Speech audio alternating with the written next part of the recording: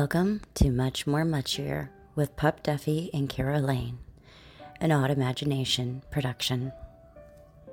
Julian Bailey, he plays the part of Peter Morrow on Three Pines, which is airing on Amazon every Friday night, right?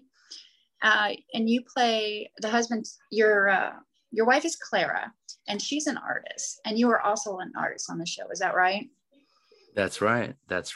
And just to be clear, we're actually airing all the time, so to speak. We're streaming. So the new episodes, the two new episodes are coming out once a week. And then on the 23rd, so this Friday, all 8 will have come out. And so at that point, people can really binge it from the beginning. But yeah. I know what you meant though. Yeah. It's gone away from me. You're like, Friday the 23rd. I'm like, oh my God, isn't it October? Hold on, what happened? I know. Tell me about it. No, I know. It's just crazy. Time flies. And this is a fun show. I don't mean to say it's like a comedy. It's kind of, to me, it's a dramedy because there's some serious, heavy stuff going on. But there's also these moments of like levity that are great. Three Pines is this little tiny town. And Sarah was telling me something interesting, that a lot of the cast are actual townsfolk that are like in on. That's kind of cool. Yeah, a lot of the cast are, just help me understand what you're saying though. So you're saying she said a lot of the cast are townsfolk. Extras, but like people from that actual town are involved with the show. I think she was. Yeah. Okay. Fair enough. Yeah. Well, I can tell you that, like, for example, when we were shooting the curling scene, in that first episode, a lot of people that were there and also in the church were actually from the town where we were filming. So that was cool, But as far as actual cast members, as far as I know, I don't know if there are any actual cast members who are from that town, as far as I know. But they'll, you can see them. They're sort of sprinkled about. Right. Because that's another thing that's really cool about Three Pines is this is an actual place. This is an actual small town. I think she's like a couple hundred people live there. First of all, that's a dream. That's a dream to be that far away and to be isolated like that for me personally. I hear you. Yeah. There's also with the fake people of Three Pines, shall we say, you guys kind of, not to give anything away, but you're very close knit, shall we say. You watch out for each other, and there's some mysteries that go on in Three Pines, which I think is like, I think it's cool to touch on it because people forget that bad things and like crazy stuff, not to cuss, stuff go on in small towns as well. And it's a little bit, to me personally, it's kind of more nefarious because it's like in a town that small, and like I said, the townsfolk, your neighbors, right? The doctor, the pharmacist down the road. To be like, yeah, he could have done that. So and that's true. Yeah, in that sense, the stakes are raised because there's a higher chance per capita, as it were, that one of us is involved. It's just really kind of a question of statistics, isn't it? Numbers, odds, I guess, too. Yeah, right. The odds are, But you mentioned the curling scene, and that is first of all, I love curling. We talk about this. I'm in Florida. I don't know that we even have curling anywhere here, but it's a fascinating sport in general. And the fact that in that scene, like the town, it comes together for this major event that is the curling competition. And I think it's a real nod to small town life because I feel like, Bobby and Mary had a baby. We're all going over, we're all going for the baptism. It's not something you get so much in a big city, but I think it's just all it's done. Yeah, that's right. And it's a really nice thing to focus on, I think, especially in this time that we're living in when, it's like we're more connected and yet more disconnected at the same time. Obviously social media and technology has given us the opportunity to connect in ways that we weren't able to before, but but at the same time, how much is that actually preventing us from being able to really connect? And then it begs the question, what is connection? What does it mean to have connection? So I think in that sense, this show is timely in that it's given people a chance to, it kind of, I guess in a way, kind of a catharsis of, in the sense that they're able to sort of just escape into this world where we are so actually connected, physically in that small town. So yeah, I agree with you. It's a special thing, you know what I mean? And that's really so much about what it is to be human, isn't it? And I think that's what a lot of this show is about, is, human nature, the human condition, and the fact that we're all kind of fallen, as it were. We're all sort of broken in a way, but yet living and trying to be, make the best of what we've been given, the card that we've been dealt, or the hand that we've been dealt. And that's one thing that really kind of impressed me about the script and the books, that I picked through the books a little bit, after I found out I was going to be in the show. But yeah, that's something that really struck me, was like, wow, this really is about humanity, and yeah, not to sound cheesy or whatever, but that's kind of something that dawned on me about it. Yeah. Absolutely. Hey, don't worry about it. I love cheese. But, me too. But it touches on 2 points. You're right. On the one hand, we have 100 ways to communicate, right? Mm-hmm. But a lot of us aren't talking to, we're not talking to each other. That's it, and yeah. Also what you said exactly. I mean, for almost 3 years with the COVID, we've been hesitant to, especially there in the beginning, we didn't want to be within, 20 feet of anybody, much less 6 feet, because everybody's so scared about it. So to see people come together for things, it is really cool. And it's so funny, again, that disconnect, no pun intended, that disconnect of being able to talk to people online or via social media or, emails, whatever, and still you're losing in real life, I guess, interactions. I mean, but there it's a win-lose, because some of the best people in my life I've only talked to online, Wow. One of my friends we've never met in person, and I would, not to exaggerate, I wouldn't give my life for her, probably, because I'm scared to die, do just about anything for her. And we've never hugged, That's a really interesting point, actually. Yeah, I guess in that sense, it's like, it's important not to take away from the possibility of having a meaningful connection with someone, even if you haven't met them. So that's a great point. I'm glad you brought that up, actually. Yeah. I'm not, but it's fine for me personally, because I hate to say I'm not a people person, but I am so happy in solitude, if that makes sense. Totally. No, I'm with you on that, actually. And I don't think I really realized that as much as I have. Well, two things I'll say. One, since the pandemic started, and two, since I got married. And I may have been starting to figure that out, like, as I was, realizing I was probably moving towards a marriage situation with my girlfriend at the time, was now my wife. I think, I thought I was more of, I thought I was probably down the middle. I knew I was kind of introverted, but also could be extroverted. And my wife is like an ultra social butterfly extrovert.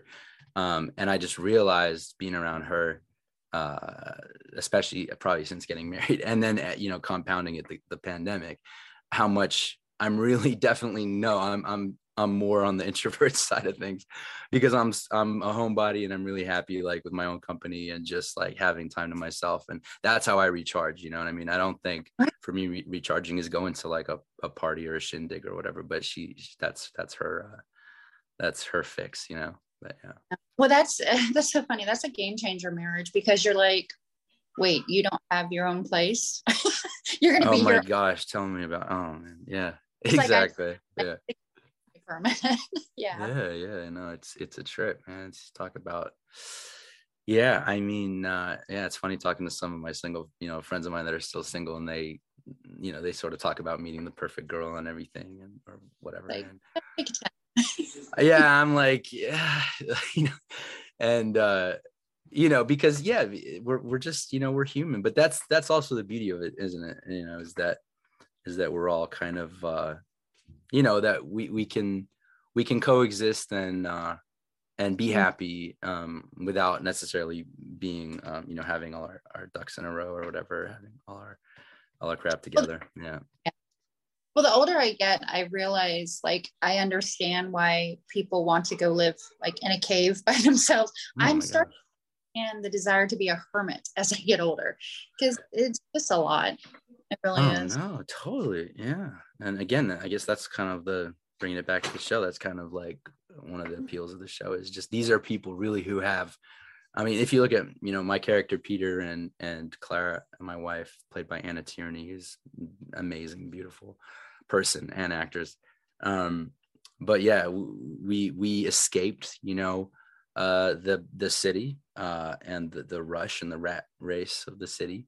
And Ruth Sardo too, played by Claire Coulter, with the duck or goose, we She's don't have to get into that, but yeah. she's for sure. Amazing. She's amazing. So yeah, I mean, she's a super successful author. And of course, the interesting thing is, Louise Penny, who wrote the books, that's sort of what she's done, what she did. She lives in a village, really, small town village, call it what you may, but yeah, not far from the US border, and probably I'd say about an hour and 25 minutes from Montreal, which is a pretty big city. I mean, Montreal is not New York City or Chicago or LA or London or even Toronto, but it's a big city, and there's a lot going on there. And yeah, so there's probably more of us out there than we realize, who just like, especially again with the pandemic and just the fire hose of information that's coming at us, and the debates and the polarization of everything, politics, and yeah, I mean, need I say more? You No. catch my drift. Oh, absolutely. And you're right. The whole, like, I don't know what the percentage is, but I'm going to guess it's high, of people in any creative aspect dream about doing what you just said. You're an author, but you move to a small town because you can write anywhere. You can paint Right. anywhere. Exactly. I think that's a major dream. Like, okay, I like to imagine, do you remember the show Northern Exposure? Yeah, definitely do. Yeah. And oh my God, I just forgot his name. But he was the radio in this small town. And I'm like, hello, dream. Oh, I can't think of the name. He's with Bo Derek, but John something. But, yeah. John Coburn. No. John. Yes, him. Yeah, but the guy from My Big Fat Greek Wedding. Yeah. Coburn. Oh man, I mean, this is embarrassing. I should know his name. I actually used to see him around. We weren't friends or anything, but I used to see him around in LA from time to time. But yeah, John Colbert. Oh, I should know. Yes, but you know who I mean. But like, he's awesome. Yeah. I'm not, and I don't think I could ever be. Corbett. I think it is. Anyway, sorry. Go ahead. We're gonna get it. Is it John? Yeah. Anyways. John. Yeah, I'm pretty sure it's John. Yeah. Anyway, go ahead. But I couldn't be the doctor. I couldn't fly the plane, but I could be the radio DJ in the little room in the little Alaska. Like, but I forgot what we're talking about. But yeah, the idea of Three Pines is very tempting for a lot of people like you and I. And speaking of marriage, there was my segue. Speaking of marriage, there's an interesting relationship between your character, Peter, and Clara. And maybe I just know too many narcissistic people, but it seems like he's got a little bit of like this passive aggressive, I don't want to say misogyny, but it seems to me like he's jealous of any praise that she gets. Would that be an accurate representation of Peter? Yeah, sure would. Yeah, definitely. I think, with anything like that, and, of course, as it relates to the dynamics of a couple, we always gotta, if we're trying to analyze or get to the bottom of what's going on, in this relationship, let's say, it's really, it really comes down, I think, initially to the individual, and the man or the boy within the man, that hasn't moved on from whatever phase or stage of life where those wounds took place, and I think, when you haven't necessarily healed or been able to quite pinpoint the genesis of a neurosis, let's say, that kind of stuff can creep up on you and sort of rear its head when least expected, and you don't necessarily see it coming. And I think that's a thing that Peter's sometimes is almost surprised, upset, and disappointed by his own insecurity, and his own inability to, let's say, be happy in the way that he should be. He's successful. He's got like this dream life. He's got this dream girl, but yet he doesn't have it all. And why should he not want her to be?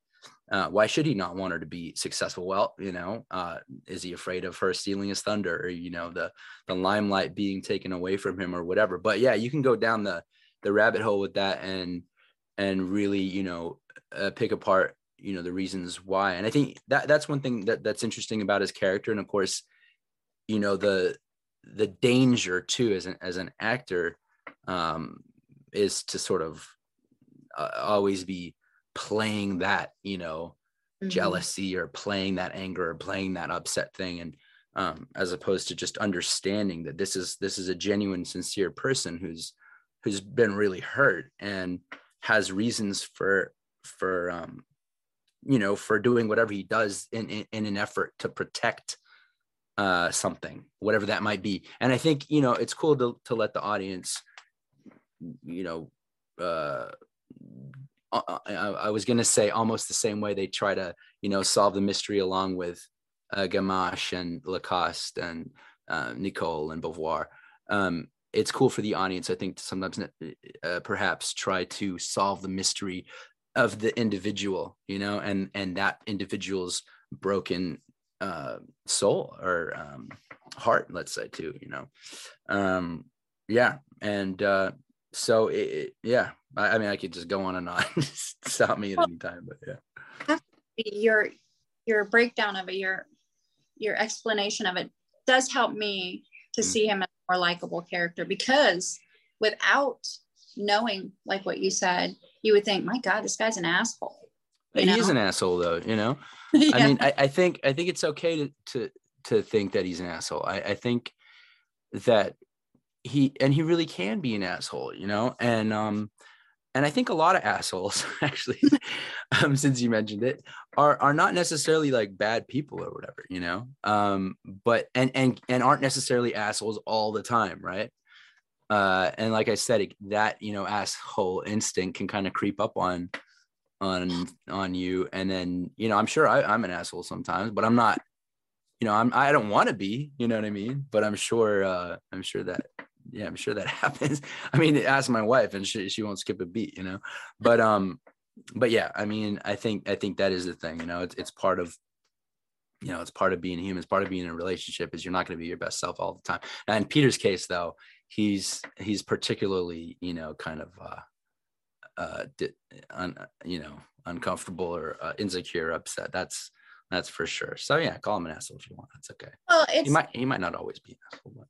Well, that's what I was gonna say. It's kind of reassuring to know that at times he doesn't want to be or regrets being an asshole. That's a little bit of redemption. A little bit. Definitely. I will say this now. I'm trying to think like what I can say and not say, because of course some people haven't seen. I don't want to give anything away. But I think it's okay for me to say this. Yeah, I think it's okay for me to say this. Have you seen all 6 that have been released so far? I am caught up to, I think I'm only 4 in. The last one I saw was oh gosh, I forgot his name, but he was like killed and like, it was the dad with the daughter and the that was episode bear. 4. Okay. Yeah. Yeah. Okay, so you haven't seen 5 or 6 yet, so you'll get a better idea of what I'm talking about when you see 5 or 6. But what I was going to say was, you'll see, and your audience will see the dynamics that I'm referring to when they watch 5 or 6. But you really get like a fly on the wall, POV of the Morrow family and the dynamics of our family, the dysfunctional family dynamics that exist and have existed for a really long time in those episodes. And one thing I think I'm probably at liberty to share is the relationship with my character's relationship with his mother is highlighted in a couple points.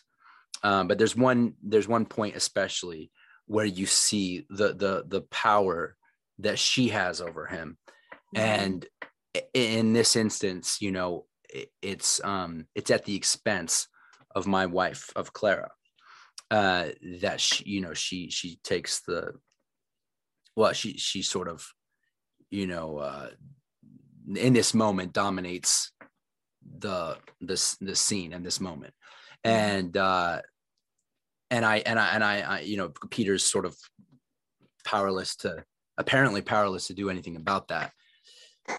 And anyway, the thing is, there was a scene and evidently they didn't include it in the final cut, but there was a scene in which we shot and everything, but for time and whatever, and I'm sure that great reasons not to include it, but there was a scene where my character's apologizing to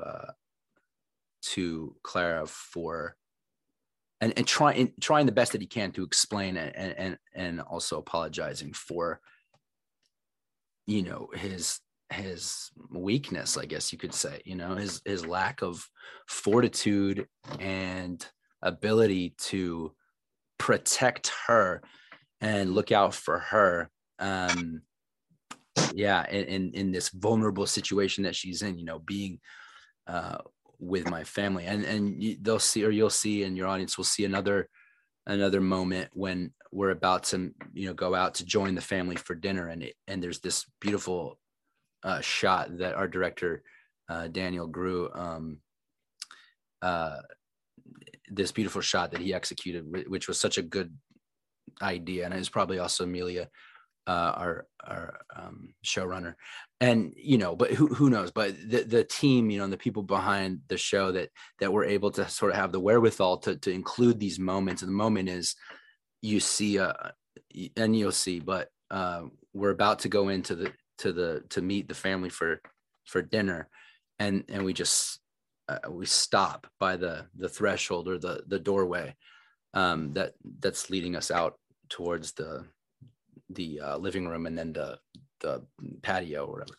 And it's such a great moment, but it's between Clara and Peter. And the great thing is you see Gamache just noticing that we're taking this moment with each other before going out.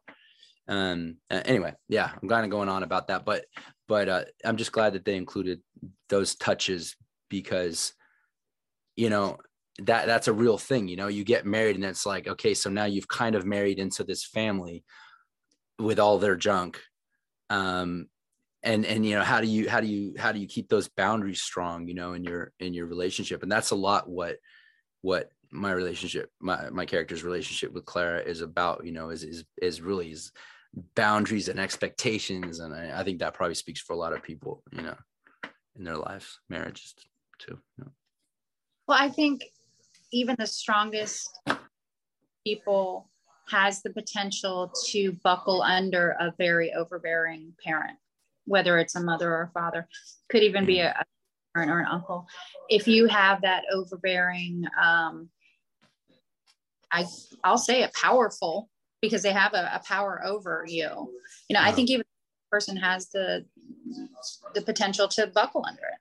But you also brought up something about Peter and Clara with the look. There are so many looks. You guys are conveying so much with your eyeballs, okay? In this show, it's just these. I don't even know if they're subtle. They're not overt, but not subtle because you see it. But you're like, why did he look at him like that? He knows something, you know. And we're reading into these little glances and these little, you know, if someone's leaning towards somebody, it's like, oh, there's a secret, and it's just well done. But it's everything. Going, not to go off on a tangent about marriage or anything, but the two of you have to be very careful, because it's like, oh, well, my mom said such and such. It's like, no, we're the family now. It's us two against the world. It's not you and your mom against me. You know, it's just, and it's something I don't think a lot of couples grasp it anymore. Maybe, I don't know. Yeah, well, you know, I don't know. I'm sure some don't and some do, but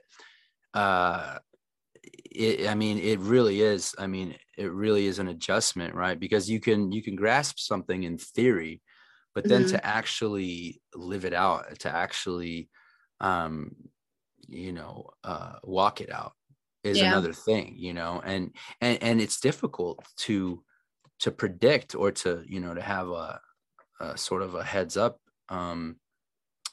as to, you know, how that dynamic is going to work or play out until you're in it. It's almost like I don't know if you can really know. I'm sure you can have a better idea, you know, given your familiarity, let's say, with your future spouse's family, you know, before you get married. But you can have an idea as to, you know, how they are.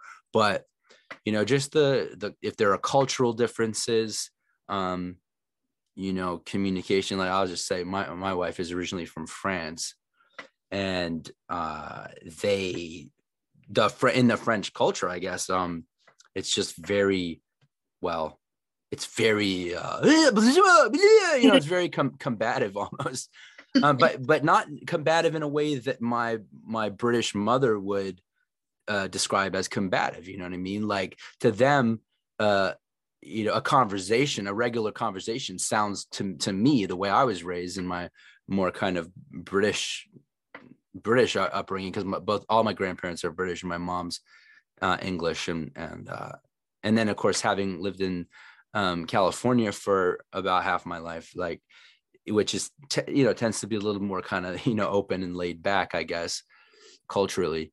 It seems, the conversation seems like a debate, you know, and then a debate for us would, to them, seem like a normal conversation. So the terms of engagement, if that's the right way to put it, are it take a minute to sort of adjust to. You know, you're like, oh, wait a second, like, I thought you were really, really mad at me. And then it's like, you know, an hour later or the next morning or whatever, everything's as though nothing happened. And like, in my family, that would be like a, you know, like an atom bomb like situation, you know what I mean? So yeah, it's a lot of, marriage is not for the faint hearted. I'll say that. Yeah, for sure. I think about the French, though. My dad is from Barcelona. So families at Yayo and Yaya's house would sound like the entire table was arguing, but we're not. We're just asking. That's exactly what I'm saying. Yeah, that's exactly what I'm saying. Yeah. It was always like, bring a friend for dinner, and they're like, it's like, you're fine. Nobody's going to hurt you. They're talking about church, you know? Yeah. Well, now that we got all sad and deep, I wanted to ask you, because I see that you were in an X-Men film, Dark, to be specific. But yeah, barely. Yeah. Okay. But yeah. We kept it. There went you. Oh my gosh. Yeah. What did you want to ask me about that? But no. I was just to bring us back into a happy space, or a cheerful space. If you were an X-Man, who would you want to be? Oh man. I'm going to give away the fact that I'm not even really super familiar with all the X-Men characters. I'm sorry. um, I know I had a little part. The funny thing is that I actually worked on that movie for quite a while. In fact, I worked on that movie for as long as Jennifer Lawrence did, and she made $6 million. Our trailers were like next to each other, and and she made $6 million on it. I probably pulled in about 12 grand or something on the 2 weeks that I was on it. But yeah, I don't know how to answer that because I'm not familiar enough with the X-Men themselves. But Quicksilver seemed pretty cool. Maybe I'll say Quicksilver. Is that his name? Is that how you call Quicksilver? Evan Peters, who's a super cool guy, by the way. He played, I believe he played Quicksilver, and he could just like zip ahead. I should have just said that without admitting that I didn't know the X-Men characters. I would have gotten away with it. But yeah. Not that Evan Peters, this does not have anything to do with Evan Peters, but you said something about him as an actor, which struck a chord with me because to me, I love watching a show or a film or whatever, and there's an actor or an actress that's just freaking phenomenal. And I'm like, wow, they must be in tons of stuff. And you look them up, they've been in like 3 things, and you're like, they're freaking fantastic. Put them in everything. Yeah, totally. Yeah, I agree. I feel like I discovered them, but it's just like, how does nobody know about this person? Yeah. Oh man. Well, who would you say are some actors that make you think? I have no idea what his name is now. I just watched, the hell is the name of it? I just watched it. What was the show? Oh my God. Okay. The show, it was filmed in Argentina. It was filmed in, so it was in Spanish and like dubbed with English. It was called Intertwined. And quite a few people in it were just so, and I was like, who is this person? And it's like their first film, the one girl, a lot of Spanish names, but her name was Abril something. And she was like this, she wasn't the star of the show, but to me, she was like the star of the show. I was like, this girl's fantastic. You look at her profile, it's the only thing she's ever been in. It's like, cast her in everything. But it's sometimes actors like that and creative people like that, they just haven't been influenced or corrupted to the point where the beauty of their raw talent hasn't been messed with, and they haven't been necessarily again, I for lack of a better word, influenced or corrupted by the problem of celebrity or fame, which I think is a really understated problem for an artist, especially I'd say an actor, because there's such a thing as that we aim for called suspension of disbelief, and so if you're watching a program or a film and there's this guy who you're supposed to believe is whatever, crawling through the trenches in World War I or something. But the night before you saw him on the Tonight Show, Jimmy Fallon, playing beer pong or whatever, and then, in this day and age, and of course with TMZ and all that kind of stuff, like you can just get so easily overexposed and yeah. So sometimes, less is more in that sense. You know what I mean? Absolutely. What was the last cool show you watched? That I watched? Yeah. That's a good question. So, the last cool show I watched. Okay, let me think about it for a second. Because I definitely did. I've not been watching as much TV lately as I would like to have been watching, but I did see something cool recently. What was it? Oh, you got me on the spot. I'm the deer in headlights. I might have to get back to you on that one, because it'll come to me. What? Because I saw something and it's escaping me at the moment. I know you're super busy working. but they're on, if you have HBO Max, and it's probably old and I just saw it, but there's this thing with Rosario Dawson called DMZ, and it's only like, I don't know, 6 or 7 episodes in the season, but it's so freaking good. I'll check it out. I'll definitely try to check it out. I don't have HBO Max at the moment. I know. I should have. I have Prime, and I have Netflix, and I guess I have Apple TV now because they wrote me in with their whole little, hey, you get 3 months for free. And the next thing you know, you're like, $8 a month or whatever. Yeah. Excuse me. Rosario Dawson is cool. I used to drive. I say I drove a limo, but it wasn't really a limo. It was a town car. I had a little job for a while. I did lots of odd jobs in LA, like back in the day, to make ends meet in between acting jobs. And I was a driver for a transportation company, that would pick people up from their home and take them to the airport, or vice versa. Or we had a contract with a rehab clinic in Malibu as well. Yeah, so I'd pick people up, like, going to rehab, and then I would pick them up after they were done with their month of rehab, which was interesting. Yeah. Oh, yeah. But I actually picked up Rosario Dawson one time, I remember, and she was super, super chill, super nice, cool girl, and yeah, You'll love she's a good actor too. Yeah, I'll check it out. I'll definitely check it out. Benjamin Bratt's in it. It's really he's solid. He's solid. Mm-hmm. I'm still, my wheels are still turning, trying to go, what was that show that I watched? No, see, we're gonna hang up and you're gonna be like, I know, I hate that. But I don't remember all of the subscriptions I have until my bank goes, oh, right. You paid $13.99. Ooh, yeah. Paramount. Oh, isn't that the worst though? Those leaks, they call them, right? Leaks, bank leaks, and just like, oh, there goes $20, there goes $13, there goes $15, and but I will say, so what, I'll just say this, because as far as I was trying to think of like what recently I've seen on Netflix or Prime, like in the way of series or films, and for whatever reason, like my brain's not catching any fish today in that pond, but but I will say that some series that I've watched that have sort of stayed with me, that I've really enjoyed, that I really liked, that I guess you could say are kind of along the lines of Three Pines.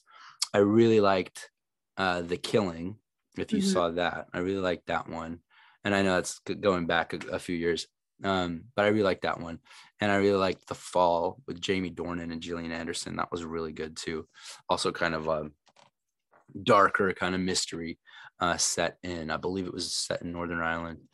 So those were two, and the kind of tone and mood of those shows I really enjoyed. So you're drawn to the and the whodunits. I guess I am. Yeah, I guess I like the realism stuff. I started trying to watch the Umbrella Academy a bit. I couldn't really get super into it. But everybody should like Three Pines because it's got a little something for everybody. It's got the story of Blue Two Rivers, and it's got the family drama. It's got the comedy. When you got a lady with a duck, funny things are going to happen. But it really is. I wouldn't say necessarily, I wouldn't call it family friendly, but it's definitely, broad spectrum enjoyment factor to me.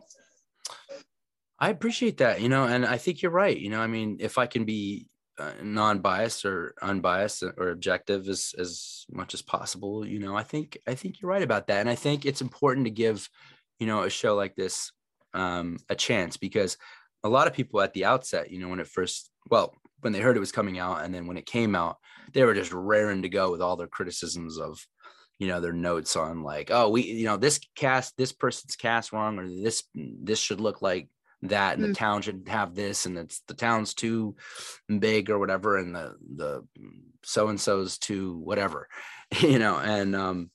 and we were really ready for that. And I was, having to just remind certain people, because even like people like that I have spoken to who know the books, said, certain things to me. And I was like, look, it's not a direct translation. This is an adaptation for the screen based on the books, and the books are so phenomenal that we have that foundation to build on, but we're not taking the sort of the carbon copy blueprint, as it were, and then just trying to put the pieces just perfectly in place to satisfy as many people as possible. That's not the point at all. And we're really glad to see that a lot of people that are familiar with the books have been able to enjoy the series, despite the things that don't look like the way that they thought they should or whatever. And I understand, I totally understand. I actually got a chance to meet Louise at the premiere, and I talked to her and I told her that I was thinking about her a lot, when we were filming, and thinking what it must be like for her to give up her baby like this to us, and to trust us with her baby. And I'll be honest, and I'll say that when, because I got cast and then we were filming quite soon after, so I didn't really have that much time to like get into the books before shooting. And once I started to read a bit, and then I'm like reading about my character, I'm going, oh my God, okay, so they made a conscious decision to cast, Peter and Claire, for example, approximately 15 years younger than they're represented in the books. Okay, fair enough. Okay. But then it goes into more descriptions of, the way Peter looks. And like, there was a thing about how he always wears glasses and he's always clean shaven, but we'd already established that I would have like a 5 o'clock shadow. Like I wouldn't be completely clean shaven. And then we'd already shot, some bits where I'm not wearing glasses. So I'm like, oh, okay. And then, but then there was an opportunity to say, well, can we incorporate the glasses to, say when he's painting, or, when he's at the book club and things like that. But again, I'm like, oh, wait a second. We already shot a little montage bit, where he's painting and he wasn't wearing the glasses, and we already shot a bit at the book club. But we still thought about trying to incorporate it. And then we just decided, we talked about it with a couple of people, including Anna, and she just encouraged me to say, look, we can't get hung up on these physical outward, aspects. So it's really the most important thing is just the motivating essences of these characters, and who they are, more than how they look. And that kind of set me free a bit from worrying too much about the fact that, because I really wanted, you want to honor the books, and you want to honor the fans too, I guess. And but yeah, for various reasons, including the fact that maybe I didn't necessarily want to end up being married to glasses for the whole season, among other things. But I just decided, like, okay, look, he's consistent. Okay. In the books, maybe he always wears glasses, but in the show, he never wears glasses. Well, So maybe we don't know. Maybe Peter went and got LASIK. We don't know. That's right. Or who knows, maybe, God willing, should we come back for more in the future, and people get to see these stories played out, more, which would be a tremendous privilege. Maybe in his, getting a bit older, maybe he adopts the glasses at that point. So yeah, there's all kinds of possibilities, with that. Well, I always say this, not to go on a tangent, and then I go on a tangent, but there is probably on the top 10 things that scare a filmmaker, adapting a very popular series or, author's series of books to the screen. Anybody who has ever seen a Stephen King adaptation to the screen, we're like, I have a friend who absolutely, speaking of Amazon, who absolutely refuses to watch Outlander. We read the books together.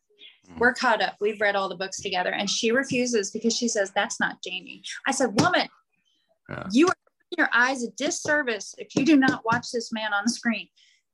But there's so many purists who will have read, the Three Pines books that are like, that never happened.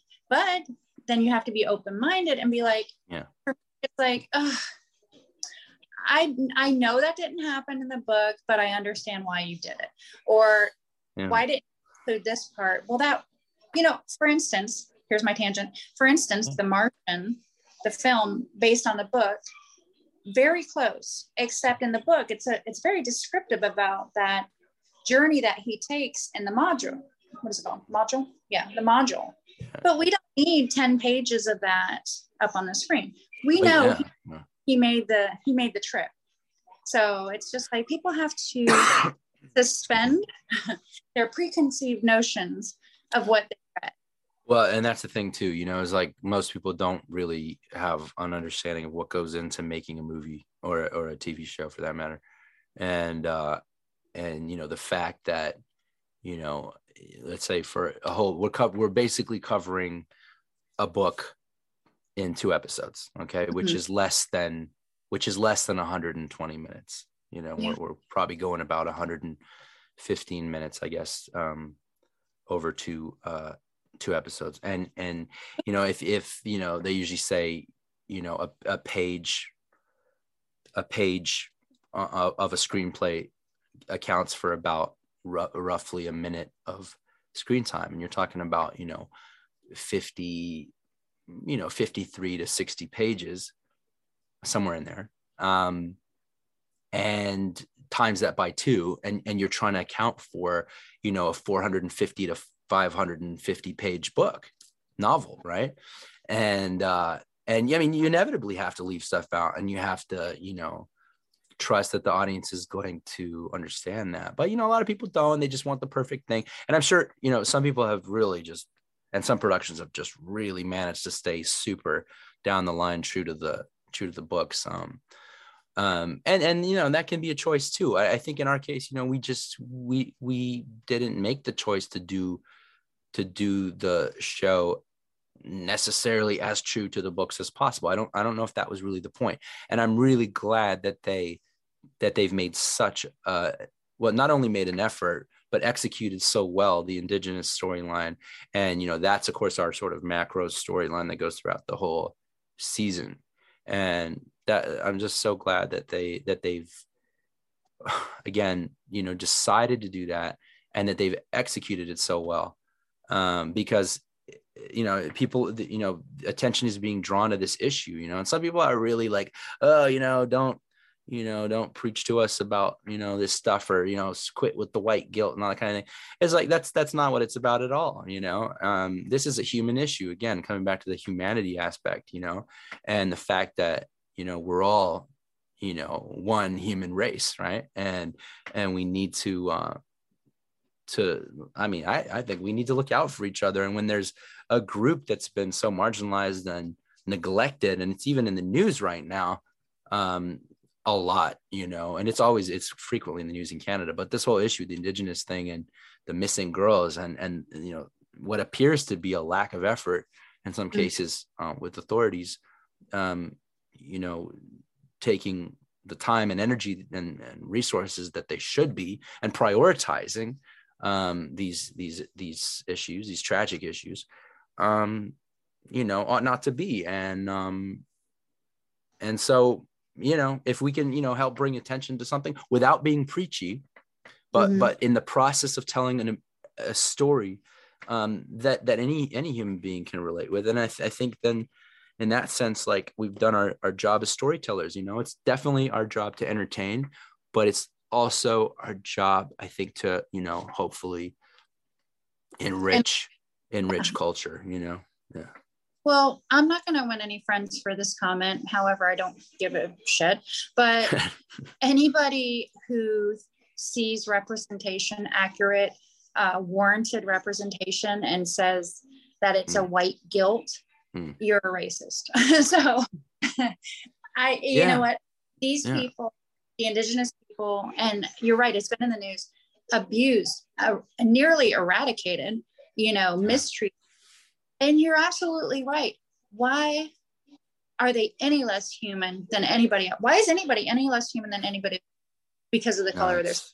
Well, and it's also just, the sort of social, like the way just the social kind of unfolding of a people group. And I mean, the case of the indigenous people, and again, not to go on like a big rabbit trail, whatever, but in the case of the indigenous people, just the fact that they were here first, I mean, the fact that this really is their land, and was their home and their place. And then, it's just really sad how the issues that have plagued and afflicted them in large part, it's really sad. And I will say that when I first came back to Montreal several years ago, my girlfriend at the time, now my wife, she had a degree in social work, and she had gotten a job at a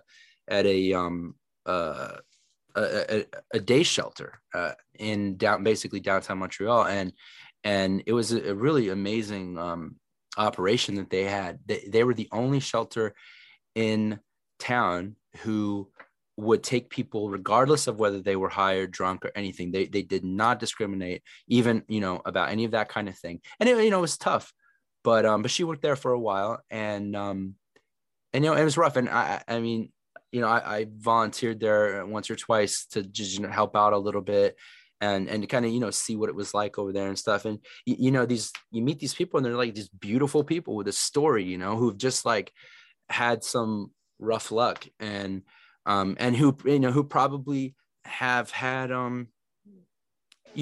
just again going back to what I was saying earlier about what hand you've been dealt, and coming into the world in a very disadvantaged situation. I'll just say this real quick. There was one lady that I remember would go there, and she didn't have any hands.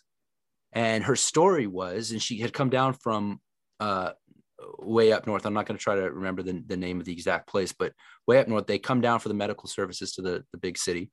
And she didn't have any hands. And the story was that when she was, I don't know, about 7 years old or something like that, she was a little girl, and her mother was, had blacked out from, her problem with drinking in that case.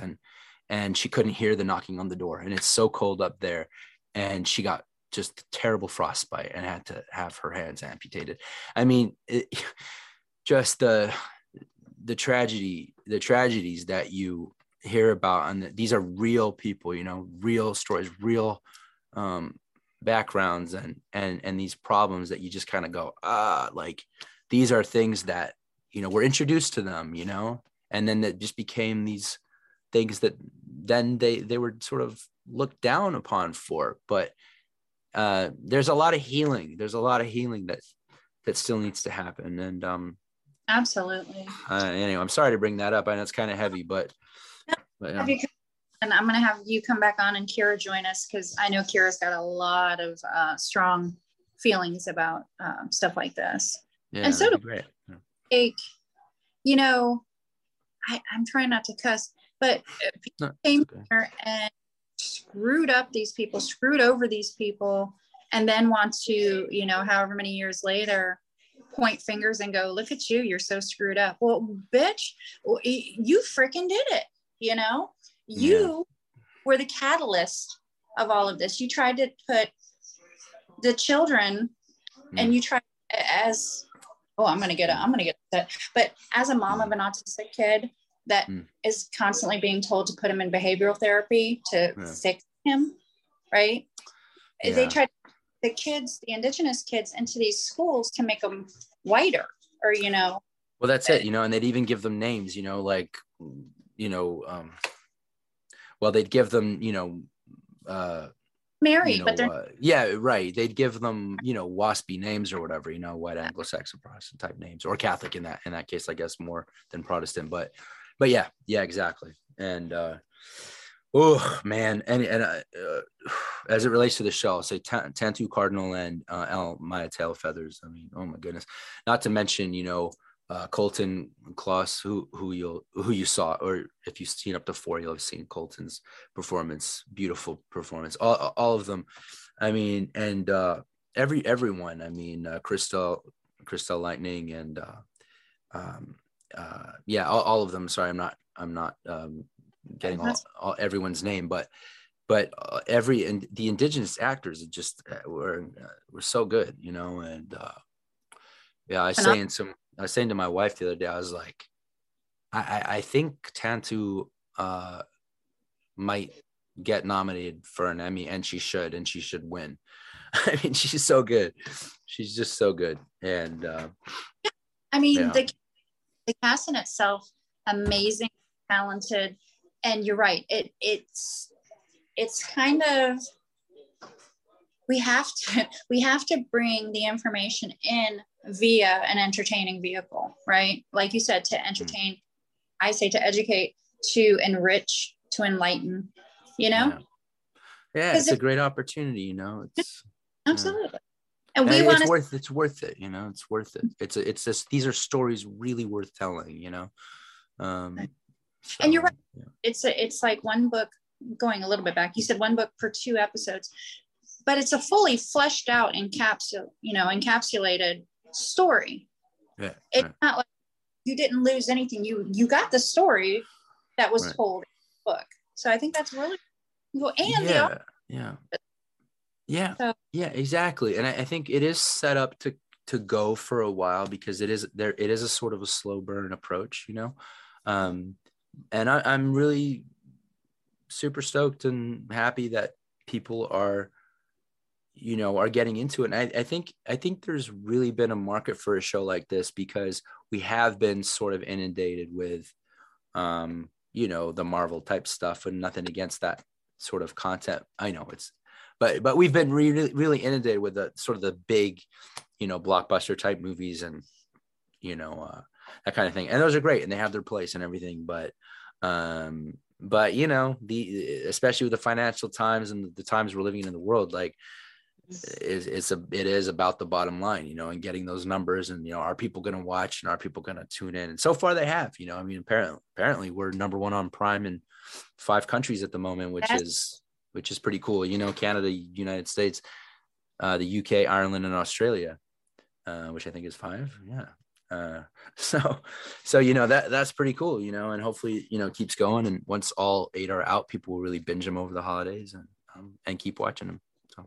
Well, I am a huge Marvel fan. I won't take any offense to that, but I'm also that. Please don't.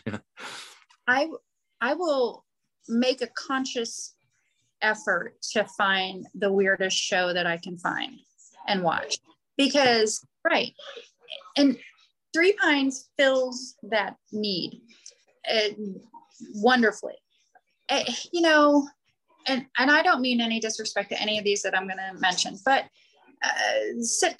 what do you call them? Sitcoms like Friends or anything. I can only watch a few episodes and then I'm like, I'm overstimulated, I guess, maybe. But weird, thoughtful ones, and Three Pines, with that 2 episode, it's wrapped up, we're on to the next one. It's fulfilled that need spectacular. I'm glad to hear that.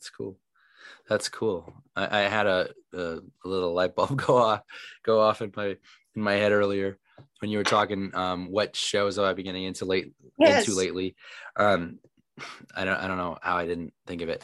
And it's been a while, like it's been at least a few weeks probably since I've seen one, but I started getting into Yellowstone all this time later, because my one of my best friends in LA had been telling me it's a great soap opera, but it's really well done, and you should check it out. And I'm a big Kevin Costner fan too, and Cole Hauser and all those guys, Kelly Riley, just beautiful performances, and what a cool show. So I'm really enjoying that Yellowstone.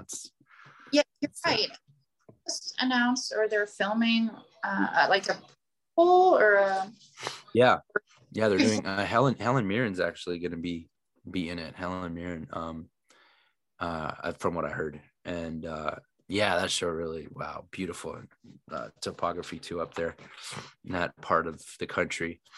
Absolutely. Yeah. Well, that's something that Three Pines says so well. I guess I don't mean to keep bringing it back to Three Pines, but that is what we're talking about. But when a story is set against, like Yellowstone, like Three Pines, up against like this gorgeous setting, it ticks all the boxes, Yep. No, totally. It's it's like really a character, isn't it? Right. The cinematography and just seeing that scenery, the topography, it's really like a character. And I'll just add too, like with the music has just been spectacular. I think Toy Drum did the score, and then the other choices. In fact, in I'm trying to think which episode. I want to say episode 3, I think it was. Anna's husband, Gabriel, has a song, and it's such a beautiful song, and it's the one that it goes, these northern lights will bring us home, or something like that, if you remember. I know, I'm trying to remember the scene. It was kind of over a montage, but the band was his band at the time when they recorded that song was called White Brow, and okay. And the song is called Northern Lights, and it's just a really hauntingly beautiful song. And so yeah, the music's been just phenomenal, and just the way they put the whole thing together. Like at the premiere, I remember watching it, I hadn't seen any of it before, and sitting there with my wife, and we were just like, wow, this is nice. Like this is I like it was fun, and it went by fast. You know, we're like, oh, we wanted to see the second one, but yeah, of course we only had to wait a couple weeks before we could do that. And yeah. Well, everybody can stream it this Friday, the 23rd. You can stream all of the episodes, just binge it, which is something that I love to do. I caught the flu or something, or maybe it was just like a cold, but I was on my back for like 2 days, just like, I have no energy. And I binged so many things. I binged all the things. So sit down on your couch next, let's say Saturday. That's Christmas Eve. No, that's you got family over. Friday night or Monday when you're recuperating from Christmas, sit down and binge Three Pines. You can watch it on Amazon. What is up next aside from season 2? Because we're going to manifest that. What is up next for you, Julian? Awesome. Thank you. Well, I'll say that we have what's today? The 20th? Is today the 20th? Well, I don't know what day it is. I don't know. I think it's the 20th. Yeah, I think it is. 18th, 18th or the 19th of the 20th. But my son turns 8 months old on the 20th of December. So we have a young baby, and yeah, so I'm a lot of my time is spent with him and at this stage, so I'm not getting too too crazy with like taking on too many things at the moment. But I'm actually writing a bit, quite a lot, and I've been taking this last year to write more. So hopefully I'll have something to pitch, maybe to direct, maybe to act in. Yeah, but as far as anything like on the horizon, like acting wise, I do I actually do quite a bit of dubbing for Netflix and things like that. So I'll dub foreign shows into English, and I really enjoy doing that. There was a show called Vincenzo, which was pretty popular on Netflix. It's a Korean show, and I actually was the English or American voice of Vincenzo, which was really cool. We did that last year. And then there was a series called Narco Saints, which I was one of the main characters in that, and I dubbed that guy. And yeah, so maybe some video game stuff or voice stuff. At the moment I don't really have anything lined up, just kind of trying to stay in the moment. And yeah, so that's I'm looking forward to the holiday season and Christmas, and we kind of celebrate Hanukkah and Christmas both in our family. So I believe tonight's the third night of Hanukkah, I think, and so we do a little lighting thing, and then of course we got Christmas coming up, which is gonna be great. And yeah, it's exciting. Hopefully things are really gonna go off to a roaring start in 2023. We'll see. Can people follow you on social media? Do you have Twitter, Instagram, things like that? Yeah, thanks for asking. So I have Instagram. Okay. I have an Instagram. It's I am Julian Bailey. So IAM JULIAN BAILEY. That's my Instagram. And I'm somewhat active on there. Now, as far as Twitter goes, And I know people love Twitter, and there's been the controversy with the whole takeover and everything, but I think Twitter's pretty cool.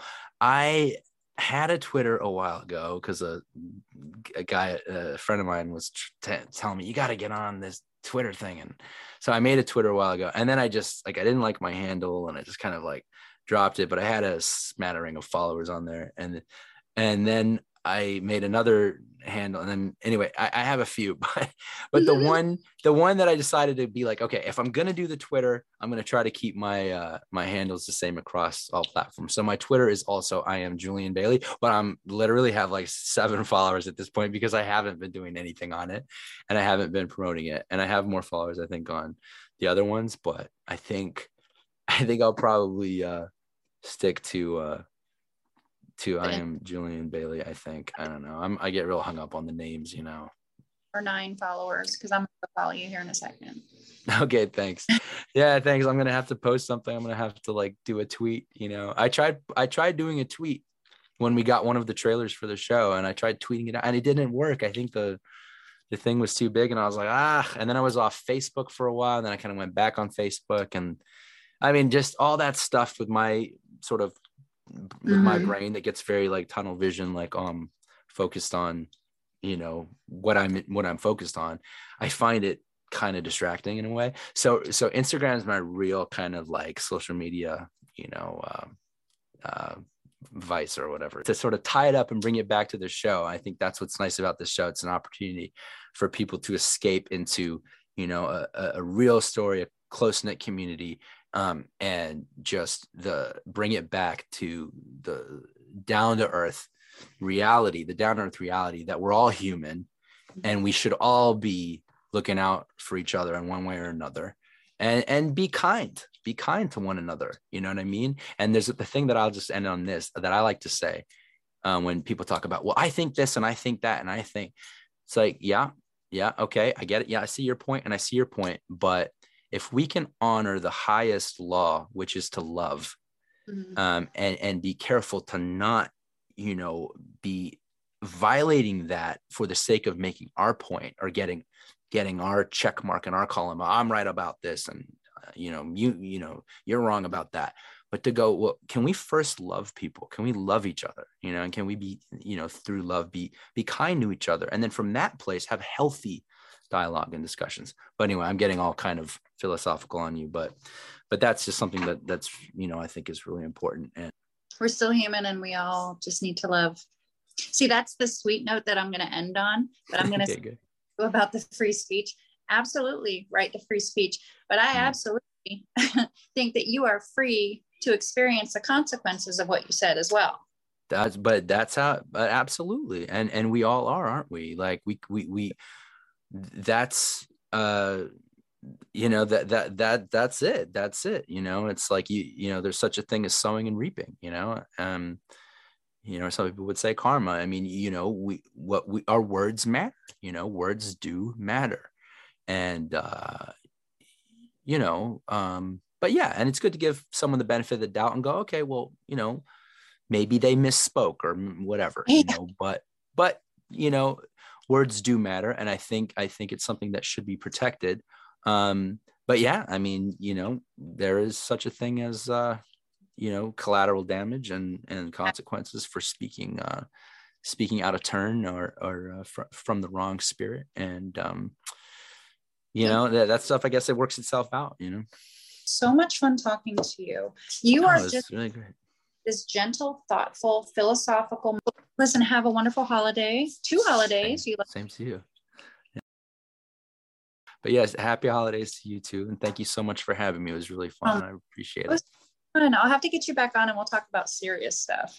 Yeah, we can do that. Yeah, anytime. All right, Julian, have a nice night. You too, pup. Thank you so much. Good night. Bye.